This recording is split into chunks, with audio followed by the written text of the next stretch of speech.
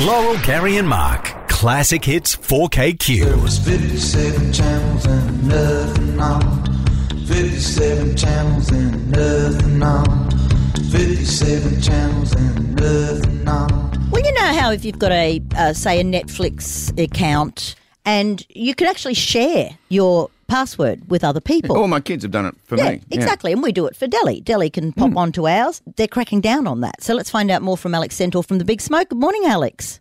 Good morning. Is that the case? They're going to stop everyone from jumping on the one device? So they're definitely looking to crack down on sharing passwords. So at the moment, Netflix believes over 100 million households share passwords.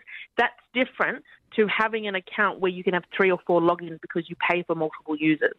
So we're talking about literally giving your password to another person and letting them log in. And the way it could work is that over time they will determine how many IP addresses you can use with your login, which doesn't really make sense for people who might want to watch Netflix on their phone and on their iPad. Maybe they're going to be on their computer. Maybe they're at a hotel.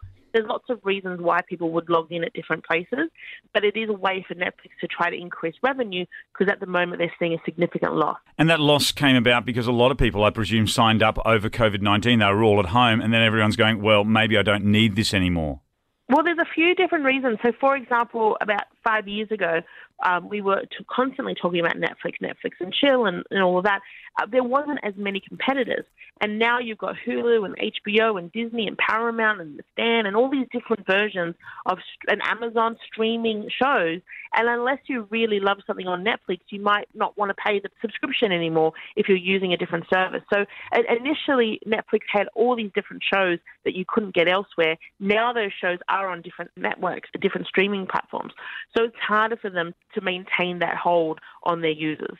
So I hope this doesn't get like the old days of the TV licence. I know you're far too young to remember this, Alex, but you had to have a licence to have a TV. And people, I think it was from the PMG, whatever, would drive around and, knock on your door, where's your licence? And if you didn't have it and you had a TV, you were in trouble. Are we going to have the Netflix police? That's hilarious. I hope so. That sounds really fun. No, it doesn't. Terrible.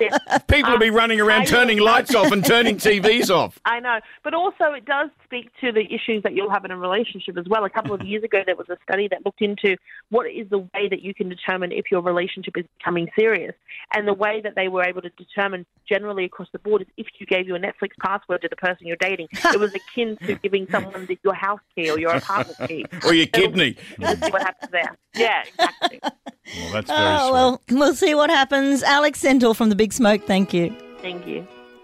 I didn't realise it was used as like a show of love. Here's my Netflix password.